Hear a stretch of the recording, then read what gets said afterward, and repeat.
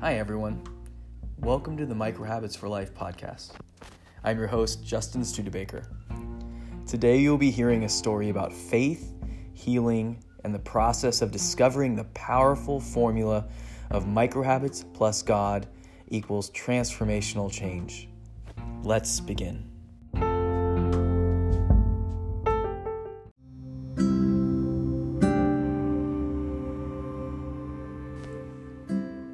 Seven years ago, my life was completely wrecked, like a ship on the shoals of a deserted island.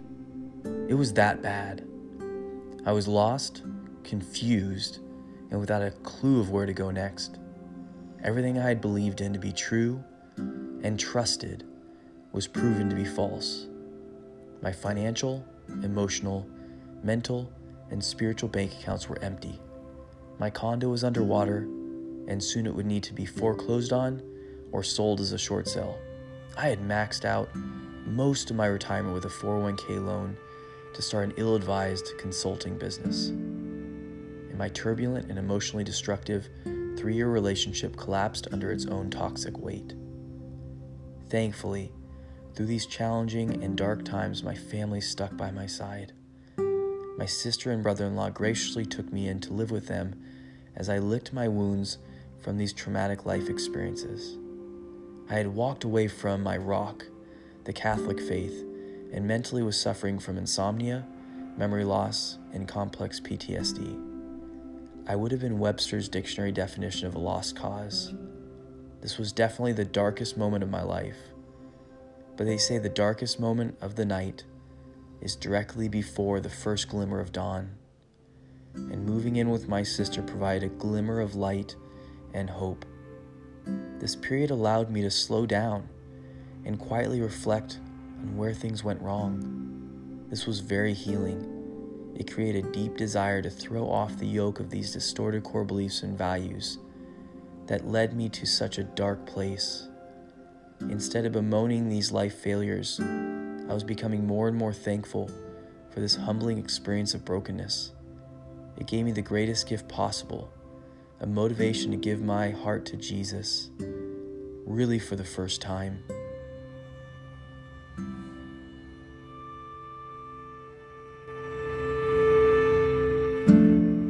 The next micro steps in recovery were therapy sessions, core belief journaling, and beginning to sleep again. My natural inclination in life was never to take things slow. I always had the pedal to the metal. The idea of settling for small, incremental change was distasteful. I was raised playing sports and always had to go big or go home in my mentality in setting and attacking goals.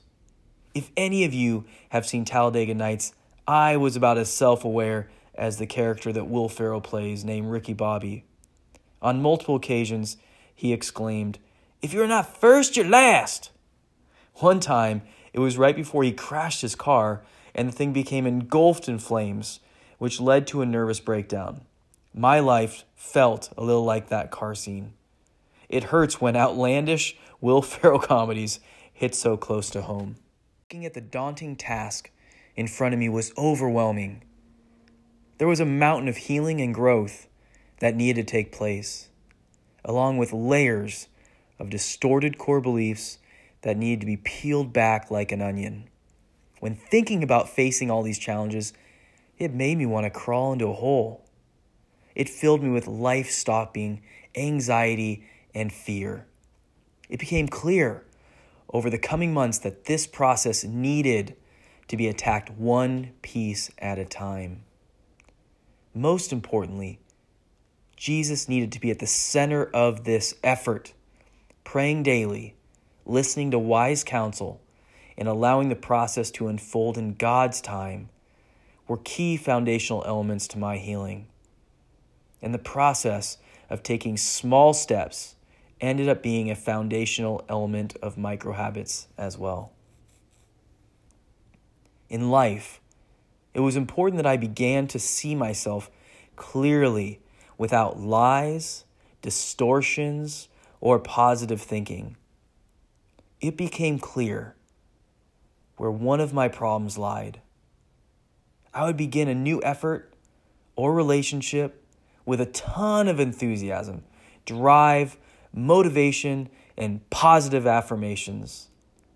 After initial strong results, the weight of the effort and my waning motivation would lead to distraction, setbacks, and ultimately failure.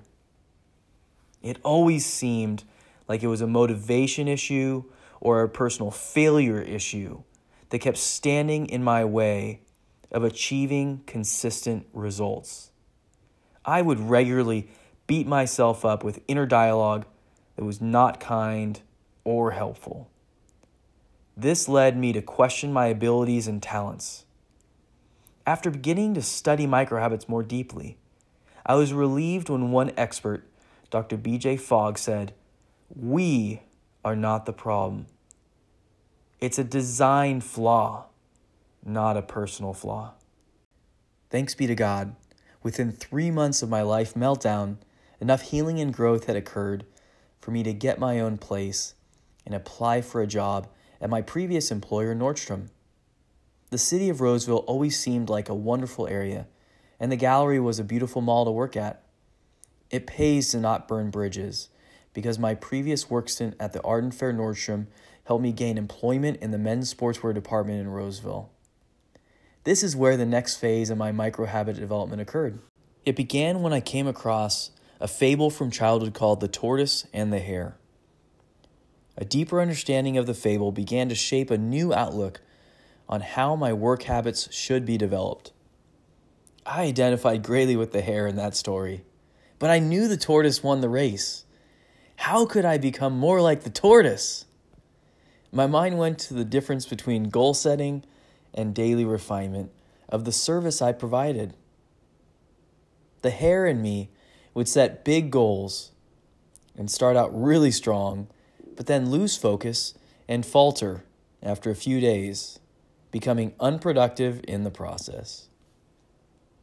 By focusing on the daily refinement of the service I provided, it helped me understand the needs of my customer and stay engaged and present with each customer. This helped me eliminate pushing items on my customers and assisted me in providing higher levels of customer service. I began to understand this was a need-based service focus compared to my previous me-based selling focus. By me-based, I mean whatever was best for me, I would try to sell. When not with customers, I began looking for proactive ways to become more consistent by refining my knowledge and selling technique, building more clientele that were loyal, and providing a unique shopping experience. One creative way this was accomplished was with a holiday whiskey tasting party. These efforts began to create less anxiety and allow me to enjoy my job more. I began to gain momentum in my sales success and have very few dips in performance. This led to more stability and peace of mind. 2 other areas of my life played dramatic roles in developing microhabits. One was a deep conversion of faith, and the other was a desire to weave charitable service into the fabric of my business as a men's stylist. My journey of faith began anew within the Catholic Church.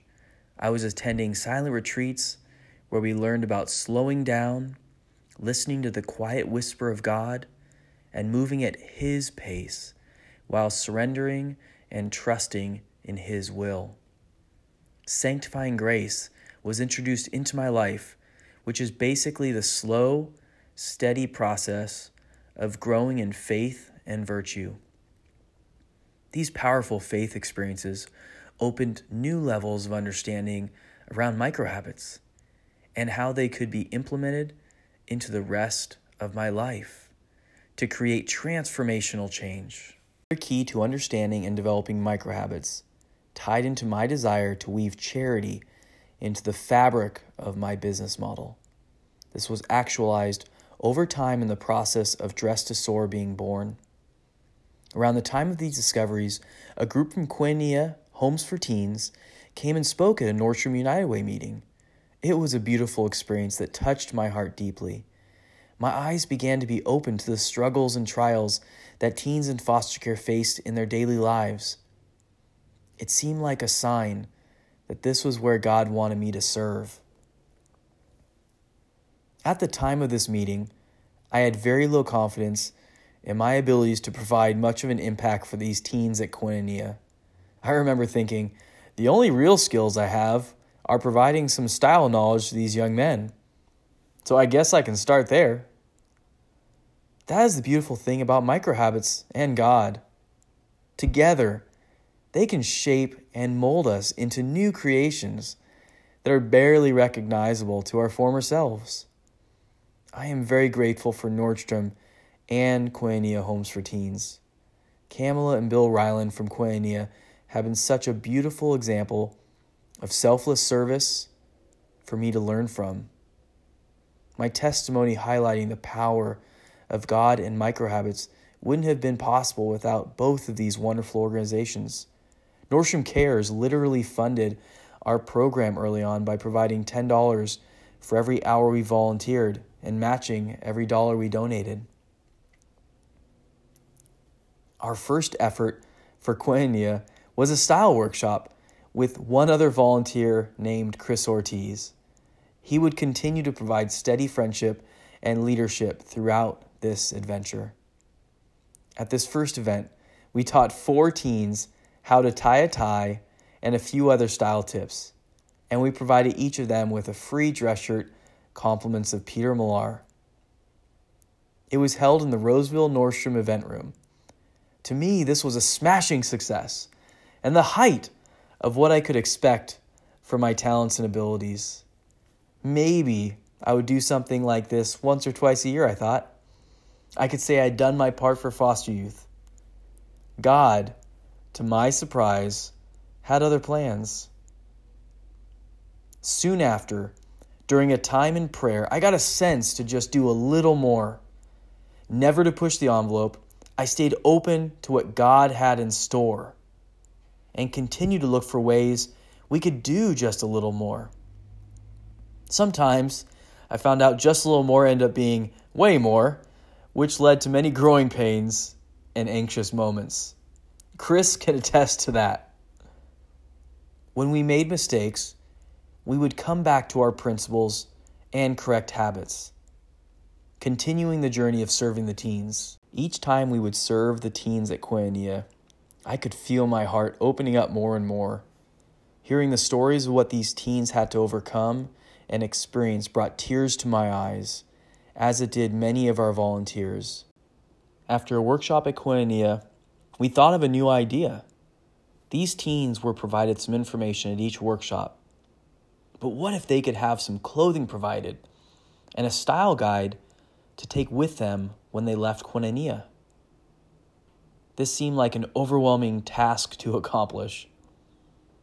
I had not written or researched anything since college, and that was a long time ago. And how are we going to organize and house donated clothing? While not fully understanding microhabits at this point in the process, they innately made sense to me. Start small and let the process develop in God's time.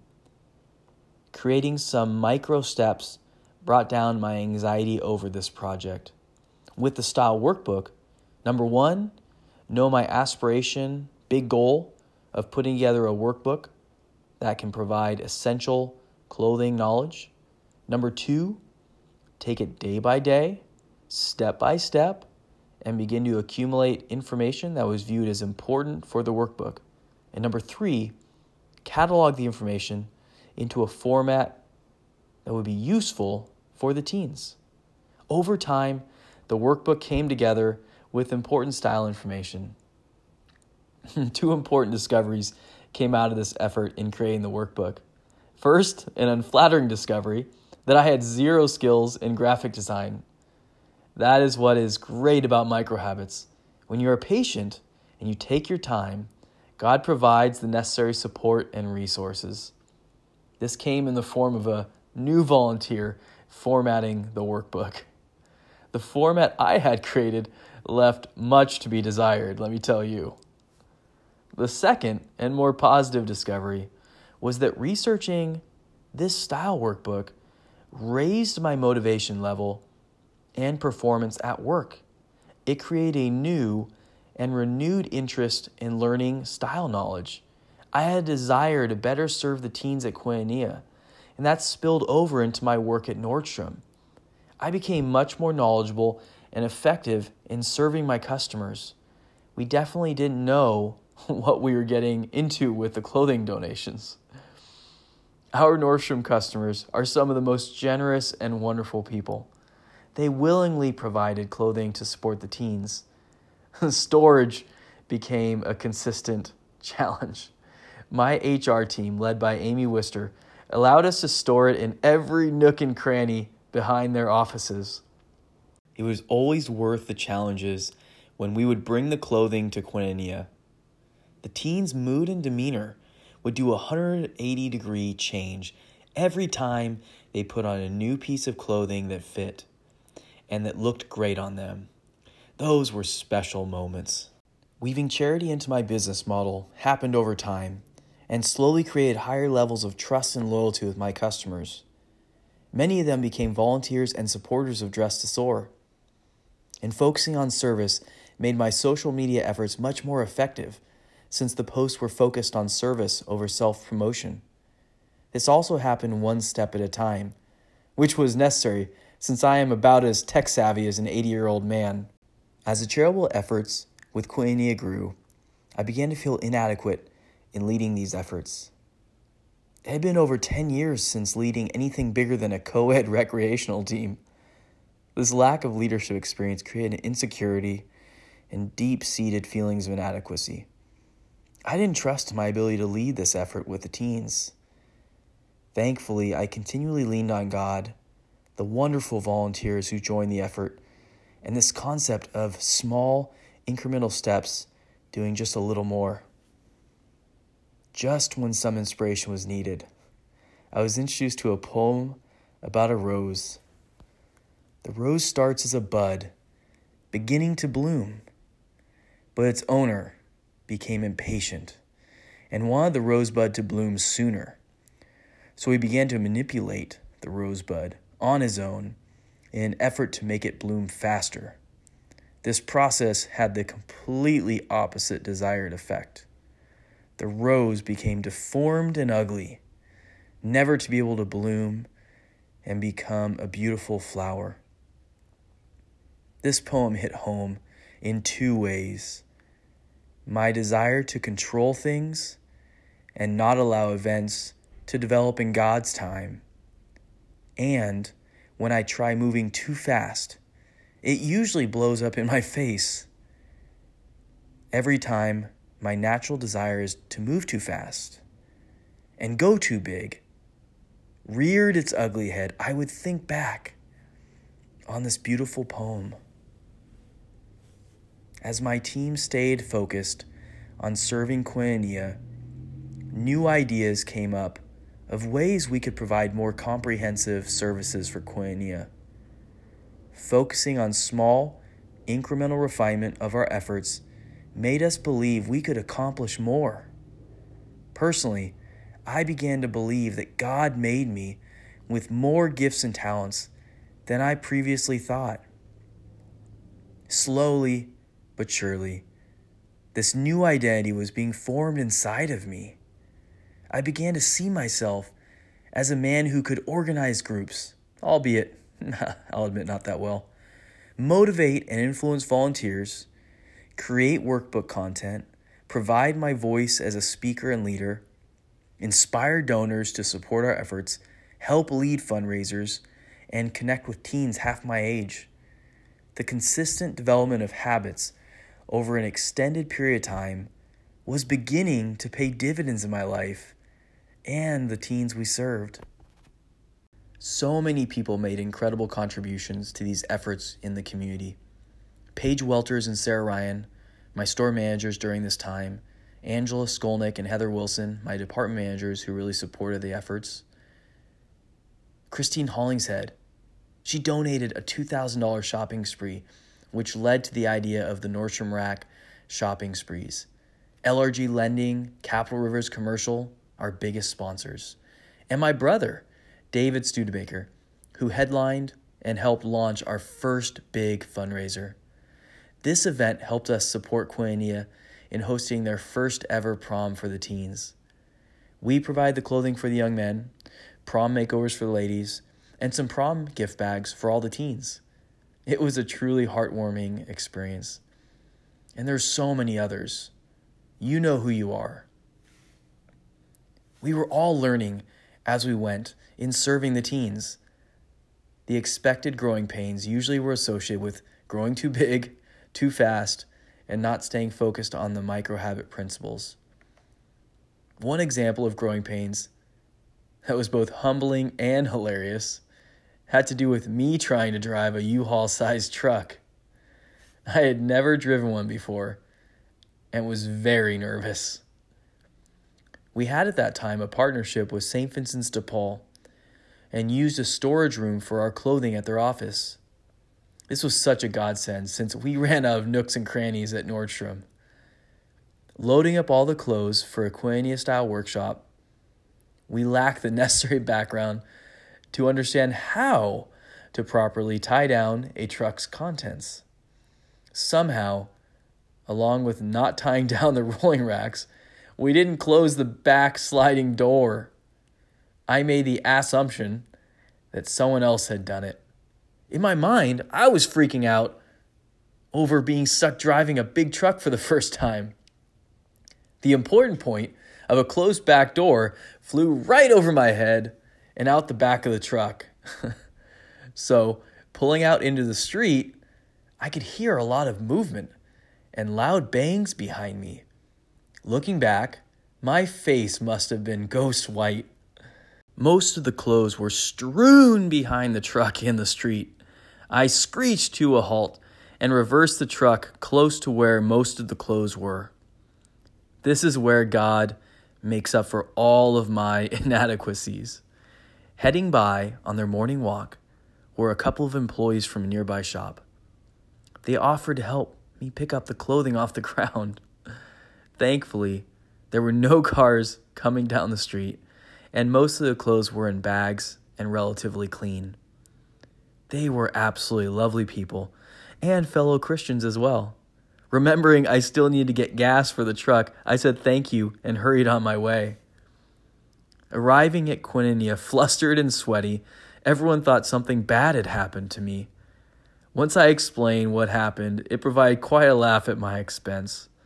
Since that day, I have refrained from driving a big truck, which I am sure everyone is very thankful for. We all have gifts and talents that are unique to us. It is as important to identify what our weaknesses are as well as our strengths. One of my weaknesses is obviously loading and driving big trucks. Microhabits allow you to develop new skills and enhance strengths you didn't know existed. But the process can be very frustrating in the beginning because the efforts start small, and for a period of time, progress looks like it is barely being made. Most people sadly give up after a few weeks before the system can provide results. They think that if they can't see results quickly, it must not be working.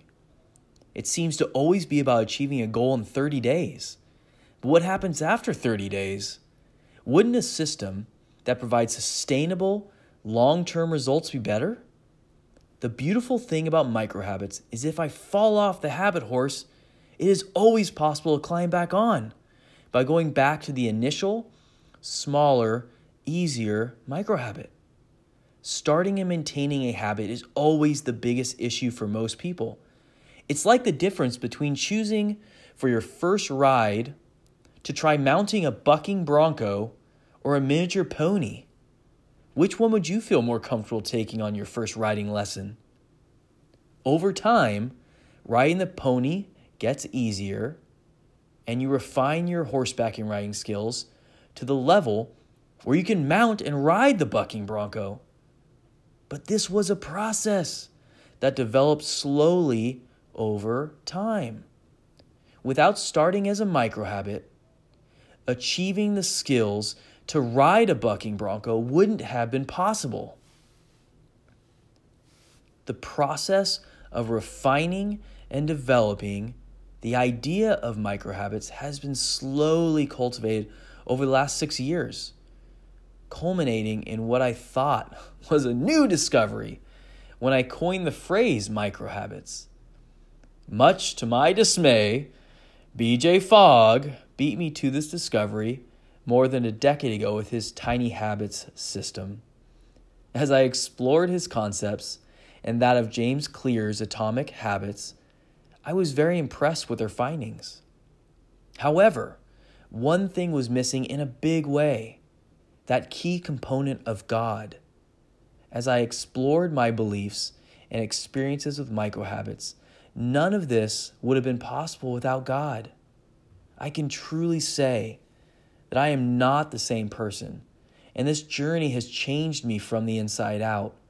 My identity and view of self has changed in dramatic ways as well. A desire to get more out of life has grown exponentially, along with my confidence that it is possible. Coming from a place of being lost and broken just 7 years ago, it gives me confidence that others can use this formula of microhabits on their journeys as well. You may be curious what has occurred with Dress to Soar over the last 2 years. We partnered with an amazing nonprofit named Ticket to Dream. This was the foundation Dale Carlson, the founder of Sleep Train, started. They do wonderful work to support hundreds of nonprofits nationwide. Their staff is the best, and it's been a true honor to partner with them. We have been able to style hundreds of teens through style workshops and shopping sprees. This was made possible by hiring a part-time program director named Tim Wickham and hosting 2 fabulous fundraisers last year. Tim and the volunteers are the glue that makes everything run. Through the generosity and support of our sponsors and supporters, we are excited to be blessed with the opportunity to pay for the entire 2020 Koinonia Prom. It has also allowed us to create a joint foster care initiative with Destiny Community Center, where we will be hosting the prom. Together, we now can expand the number of teens in foster care served in Sacramento and Placer County. Hundreds of volunteers have played a role in our efforts over the last few years, along with dozens of local businesses and organizations. These experiences have left a lasting impression that we are truly stronger when we work together as a community. If any of you want to volunteer but don't know how or where, just remember that every great effort has to start somewhere. Find some small way to serve. The memories, experiences, and relationships built through the simple desire to serve is beautiful and life-changing. If any of you don't think you can serve, just think of my feeble beginnings. Before this year, I never believed I could write, let alone write a book. Before a couple years ago, speaking in front of crowds seemed like something that was used as a torture device. By starting with crowds of a few people and growing from there, I now love public speaking. Until recently, I barely knew what a podcast was. And thanks to my friends Jim Allen and Nate Diaz motivating me, now I am having a blast starting this one. And remember, tech savvy of an 80-year-old man. That's me. I feel blessed and grateful for all that God has shown me. I truly pray that these experiences and the lessons learned can positively impact your life by introducing you to the transformative power of microhabits combined with faith. That really is a secret sauce. God plus microhabits equals transformational change. If you have any questions, I can be reached at microhabitsman@gmail.com or on Facebook at Microhabits for Life. Thanks for listening, and God bless.